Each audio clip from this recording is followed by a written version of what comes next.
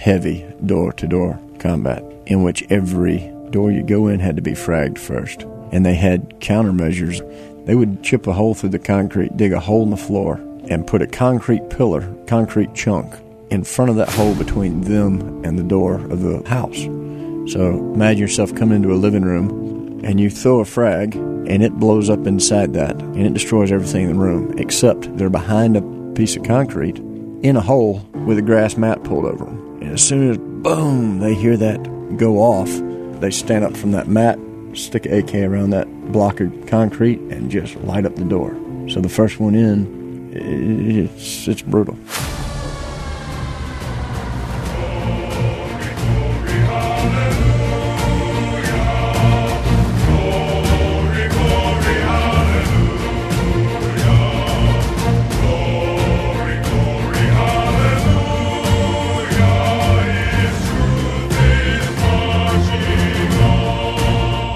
Today, we celebrate our veterans of the United States of America military forces, the brave men and women who sacrificed and defended our right according to our Constitution to live as Americans as a free nation. Hi, and welcome to this special edition of Mid-South Viewpoint. I'm Byron Tyler, and today, if you are a veteran, we salute you. We thank you again for your service, your sacrifice, and for those men and women who have gone on before us, fighting for our freedom. And today, in honor of veterans, we want to welcome U.S. Marine James Phillips, combat veteran to Iraq. James, it's so good to have you on the show today. How are you doing? I'm wonderful. How are you, Byron? I'm doing well now. So you make your home down in Mississippi. Is it Manatee, Mississippi? Manatee. Manatee, okay. And it's actually James Charles Phillips. I go by James Charles. James Charles. Double name there. Let's get the official name. So it's James Charles Phillips. That's correct. And it's Manatee, Mississippi. Now, exactly where's Manatee?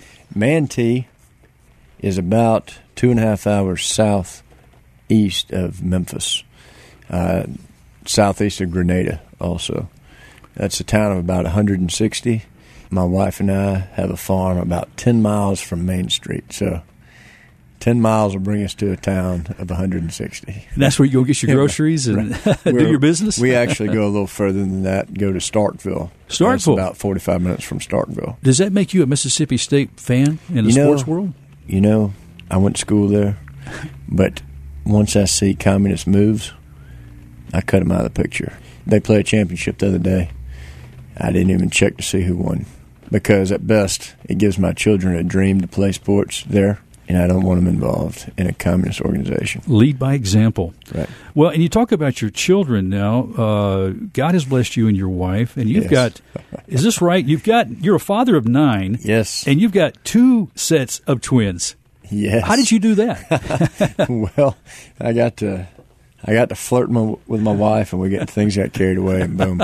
We went from 5 to 9, like seemingly in a snap of our fingers.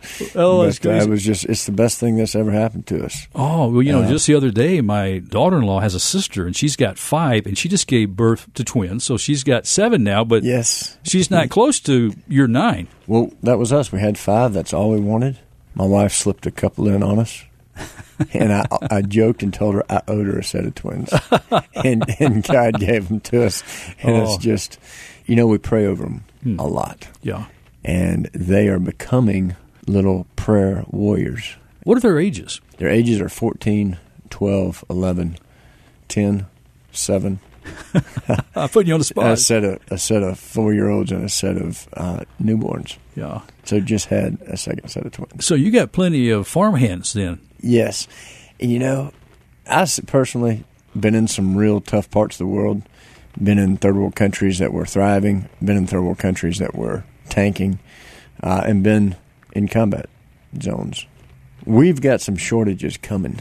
There's too many manipulated bubbles in the market. And if you back out, we have these shortages coming. So one of the things we're doing we like eating 3 times a day. Myself, not so much, but the children like 3 times a day.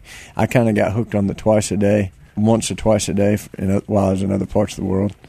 But my children like 3 times a day. And so I want them to be able to eat 3 times a day. So we're planting things. We're saving seeds. We're planting our own food and save every single seed that comes from organic food that we produce. And they love it. They're coming alive. They learn to pray by putting their hands on a little plant and asking God to give it nutrients and strength and to bring rain in its due time. And there's such a connection between Father God and simple things in life. And it's just, I'm very proud of my children, but it's in a way that we pray over them. Yeah. And then all the places that I miss being a good dad, he just pours his grace in. Aren't you thankful for that grace? Oh my goodness. So the product, the children are not a product of me. They're the product of a gracious God. Yes. And it's just beautiful. Oh, James, that is so beautiful. And as a father of 3 sons and some granddaughters and another grandson about to be born any day. You're a rich man. I am a very rich man. Okay, so where were you the day before you signed up with the United States Marine Corps? So I was in class. I was rodeoing. I was training horses. I had a business training horses. I was growing that business. My heart was in waking up in a new town every Thursday, Friday, Saturday night rodeoing. And I was going to college just because, culture said I was supposed to. Now, did you go to Mississippi State on a rodeo scholarship? No, I went to EMCC on academic scholarships. So believe it or not, and the wheels turn. Free thinkers that are well-read almost always get excellent grades. But I was blessed to be home educated. It worked really well. College was a piece of cake, except for certain maths. I could not tie to how I would ever use that. And I struggled when it got into multiplying matrices times other matrices. I just couldn't wrap my mind around it. Oh, but my. I still came out of there with a C. Yeah. It was the only That's commendable. C that I got in college. And my dad came. He was like, what? Son, did you go to class? I was like, yeah, Dad, I had a hard time understanding it. He was like, son, this is unacceptable. I said, Dad, you realize that you're not paying for it, and I'm not living at home. It's a C, but it's my C. Yeah, but you're still a Phillips. So you were in a classroom. The next day something took place. Well, actually, that shook our nation. While I was in the classroom, one of the planes hit the Twin Towers. Oh, it was the same day? Yes. And so I come out in between classes, and time to see another plane hit. And to subdue the panic, they said classes continue. They had a very strict attendance policy. So everybody had to go back to class with this reeling in your gut and in your mind, like, what is happening? We're going to war. We've been attacked. And so I left after that next class and went to find a recruiter. And I knew him. He had tried to recruit me in the past, and I just was not interested in being a peacetime warrior. But I told him, country calls, it's time to join. So he drew up a packet. I told him I'd wait until we declared war. So about 31 days later is when I signed, when Bush declared war for, finding weapons of mass destruction, supposedly. It was a real flimsy story, and it has since come unspooled to anyone who will ask God to lead him to the truth. But for me, I rallied to the flag. And so you went to boot camp?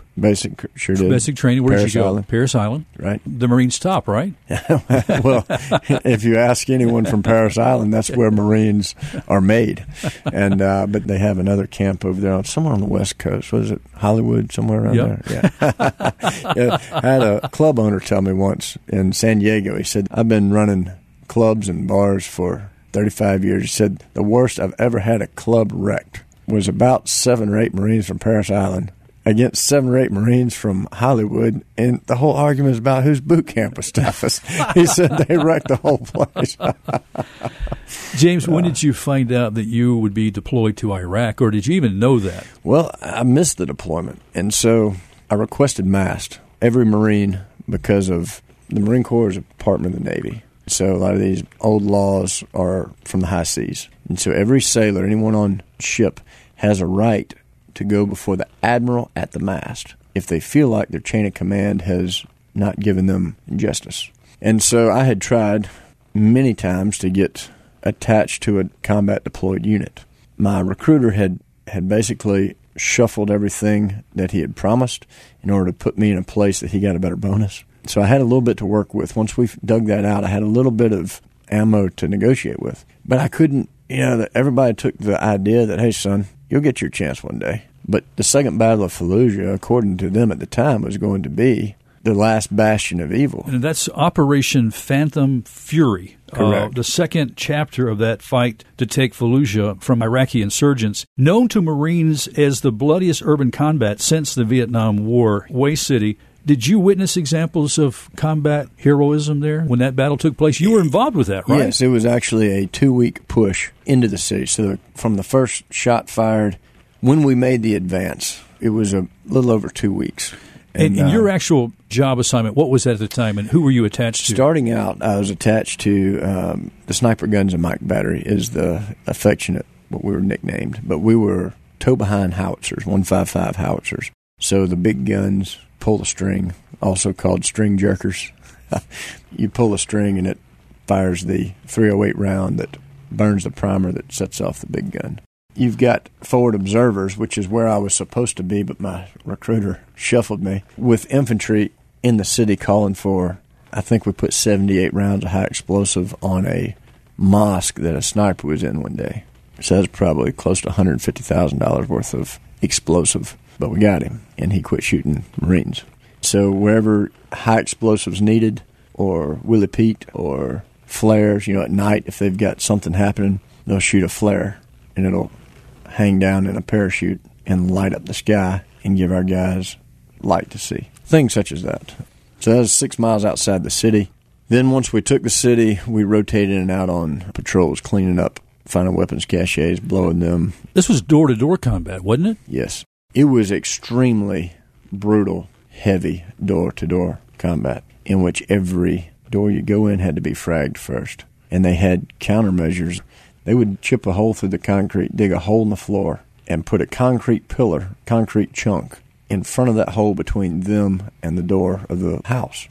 So imagine yourself coming into a living room, and you throw a frag, and it blows up inside that, and it destroys everything in the room, except they're behind a piece of concrete in a hole with a grass mat pulled over them. And as soon as, boom, they hear that go off, they stand up from that mat, stick an AK around that block of concrete, and just light up the door. So the first one in, it's brutal. Oh, my. I had one friend that guy emptied a mag at him, almost point blank, and it cut his sideburn on one side, cut him all the way down the side of the head, took a bunch of stitches, and hit him in his vest and the shoulder on the other side. So God just kind of made him almost untouchable, except for some nicks and scratches. Oh, my. It dropped his sideburn down. They stitched it back up. He mashed the round out of his shoulder because his vest had stopped most of it, his flak jacket. He popped it out. They just put some salve on that and a Band-Aid, and he right back in it the same day. Right back in. So there's some heroes there. I was, during that most brutal door-to-door time, I was on guns shooting into whatever they called for. How do you, James, mentally make it through a day of battle or even an hour of battle? How do you do that? Wow, that's, for me, it was a matter of principle. They hit us on our home soil. So for me, it was taking a fight to the door of evil. Whatever evil that would come to my homeland, it was taking it to them. I had a grasp of good versus evil, and we were fighting some evil people. The Mujahideen were brutal to the neighborhoods they lived in. So you have these fighters that would live in these neighborhoods, and the people would be so oppressed. I mean, they're raping children before breakfast. It's just part of their culture. It's what fighters get, what fighters want, whenever fighters want it. And so you have fathers that have to stand there holding other children while somebody takes turns in the next room with their wife or daughters. It was hell. Were you living in Christ as a soldier there? Were you a believer? Yes, absolutely. But I did not know how to listen. And you know how Samuel, I just read this the other day to my family, and it stood out to me so much. I've read it so many times, but it never touched me how it said there was a time that Samuel did not know the Lord, and he did not hear his voice. And then God spoke to him, and from that day forward, he heard his voice. And there are those, you seek God in the morning, and sometimes you don't have time to pray over a decision you have to make. You stay prayed up, and as soon as that hits you in the face, you know in your gut which way God would have you to go, and you move out on principle. It's instant obedience to the King, and I was not there yet. I prayed every day. I read my Bible every day. I encouraged men. I gave the gospel to my Marines on my right and left, some of which has come to fruition. And it's absolutely beautiful to see. But I was not hearing his voice at that time. James, how did you know who to trust among the civilian Iraqi population during that time? Or can you? We didn't. In fact, before we took the city, we were staged up to begin the assault. And the night before, the head or the general of the POB, the Public Order Battalion, just gathered up all the plans and walked across enemy lines into the city, welcomed by his brothers. We had a rat in the middle the whole time. So we had to stop that assault and re-diagram everything so that they would know points of entry and our plans. I mean, so you really didn't have friends among the Iraqi people. We did, but we couldn't trust them per se. You know, in Luke 10 it talks about finding a man of peace, and you stay in his house, eat his food, eat what's put before you. I've learned to live that in other third world countries since then, running Bibles into Africa, etc. And you can actually eat things that will make anyone else sick. But if you eat it in obedience, because it was set before you, because you made contact with a man of peace that may or may not follow Jesus, you'll be just fine. And I found those people of peace there. You know, per se, you didn't know who you could trust. Yeah. But you can see a man of peace when you look for him. What makes America great and worth fighting for? That is very interesting that you asked that. We have a Constitution that is 245 years old. And it was gridlocked. When our founding fathers were striving to write it, they wanted something that would stand the test of time. And it took 5 months of them arguing different points, 15, 20 hours a day sometimes, about what issues should be federal issues, what issues should be state issues, and what issues should neither the state nor the federal government partake in. Leave that to a man who is sovereign in the sight of God and his family. And they got nowhere. And then Benjamin Franklin stood up and said, if a sparrow cannot fall without his notice, how can a nation rise without his aid? Let us go to Providence and ask for his wisdom. And so they prayed right then on the spot. And every day after that, now we have a tradition today of Congress opening with prayer. It's like a 2-minute. The last prayer under Biden was to some Indian god. We have to confess our country leaving God. But do you know that those men prayed for 2 hours, paced and walked and prayed out loud and took turns and prayed at the same time for 2 hours a day? And once they went to God, they were able to write the Constitution in about 4.5, 5 days. And 90% of it is unchanged this day. Thomas Jefferson cleaned up a little bit, and it was ratified after that. John Adams was one of the signers in 1776, says government is instituted for the common good, for the protection, safety, prosperity, and happiness of the people, and not for profit, honor, or private interest of any man, family, or class of men. Therefore, the people alone have an incontestable, unalienable, and indefeasible right to institute government and to reform, alter, or totally change the same when their protection, safety, prosperity, and happiness require it. Yes. When you understand that that comes from Father God and not from the federal government, it leaves an empowered individual. Do you know that the average constitution or government in the world and the rest of the world is 17 years? 17 years. You have countries where a 90-year-old man has seen 7 revolutions, and yet ours stands out like a titan. It was because it came after praying to God. It was inspired by God, and herein freedom is found. We're given everything we need for life and godliness through Christ Jesus. And he was incorporated into our founding documents. They studied John Locke. They studied Plato. They went to a lot of resources to come up with this document. You know, the Bible was referenced 34% of the time. The second place came in, I think it was John Locke, at 7%. This is the bulk of where our Constitution came from. And when you go into these other countries, they don't have it. And James, what is it that most Americans have forgotten about freedom? They forgot where it came from. And so when another entity that does not have the authority to usurp or constrict your freedom begins to usurp or constrict, people receive that. And they knuckle under to that. Instead of saying, I do not play this game, I will not comply. Where is America heading in your estimation as a nation? That answer has so many levels. On the outside, it's heading off a cliff, straight to concentration camps under another name. I've seen things China did in Africa while I was there. When I talked about it, I got kicked off of social media. Our social media platforms are owned by Chinese interests. If you don't believe me, speak against it. See how long your account lasts. And this was just an eyewitness account, okay? By the way, I'm Constitution Cowboy on Telegram, and I've been able to put firsthand stuff that I see and have seen in people I interview on there, and that's not been shut down. As you've watched the horrific things unfold in Afghanistan, what's your view of that? I'm uncertain on that. The eyeballs that I have there, the communications I have with people that are there, are within a controlled narrative, meaning they're getting told the same thing we are, so I'm not able to validate if all that's happening like it's purported to us or not. Right. I smell a big rat. This is what I know as an encouragement. We are winning. The side of right is winning, but it is not being reported. So if the listener does not feel like we are winning, they're getting their news from the wrong sources.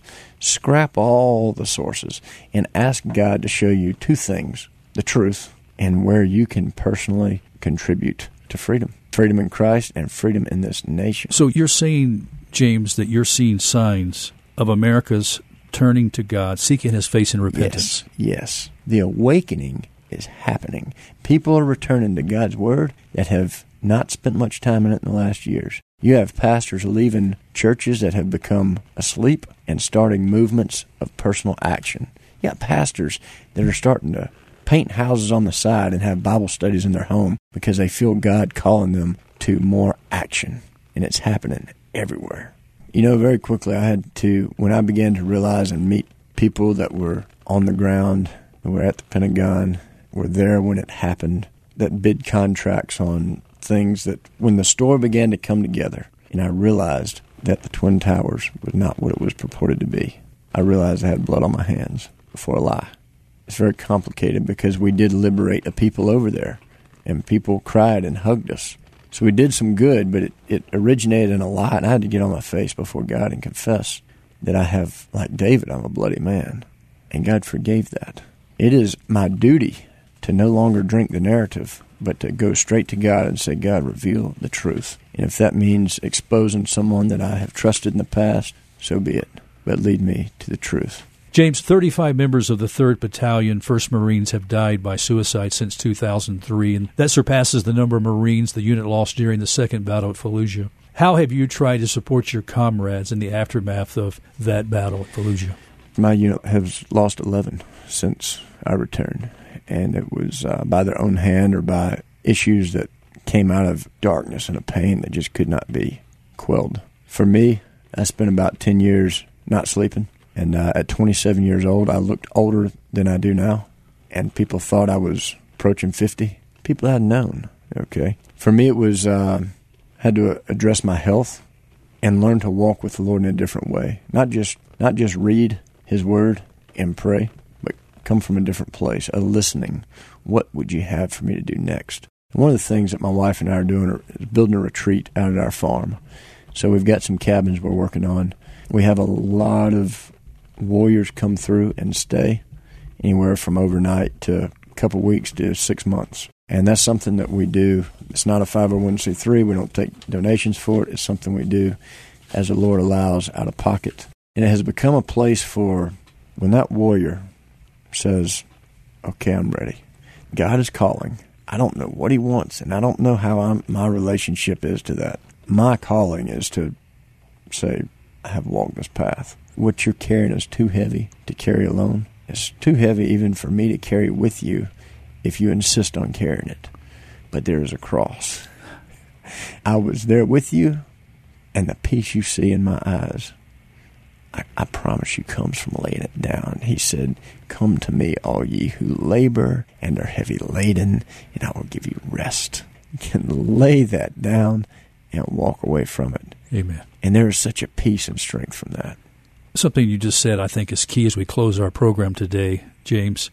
And I think it's something that we can all take to heart.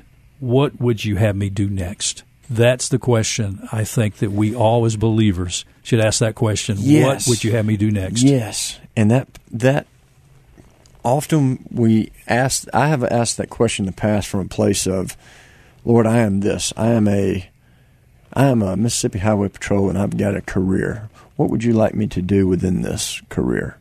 Well, He might have something entirely in another chapter, but if I think that I have to be within this space, that question is best asked on the floor, prostrate in a quiet place before God, confessing every single thing that is unconfessed, and like Job, even the things that we're too immature to know is a sin. Confess that too.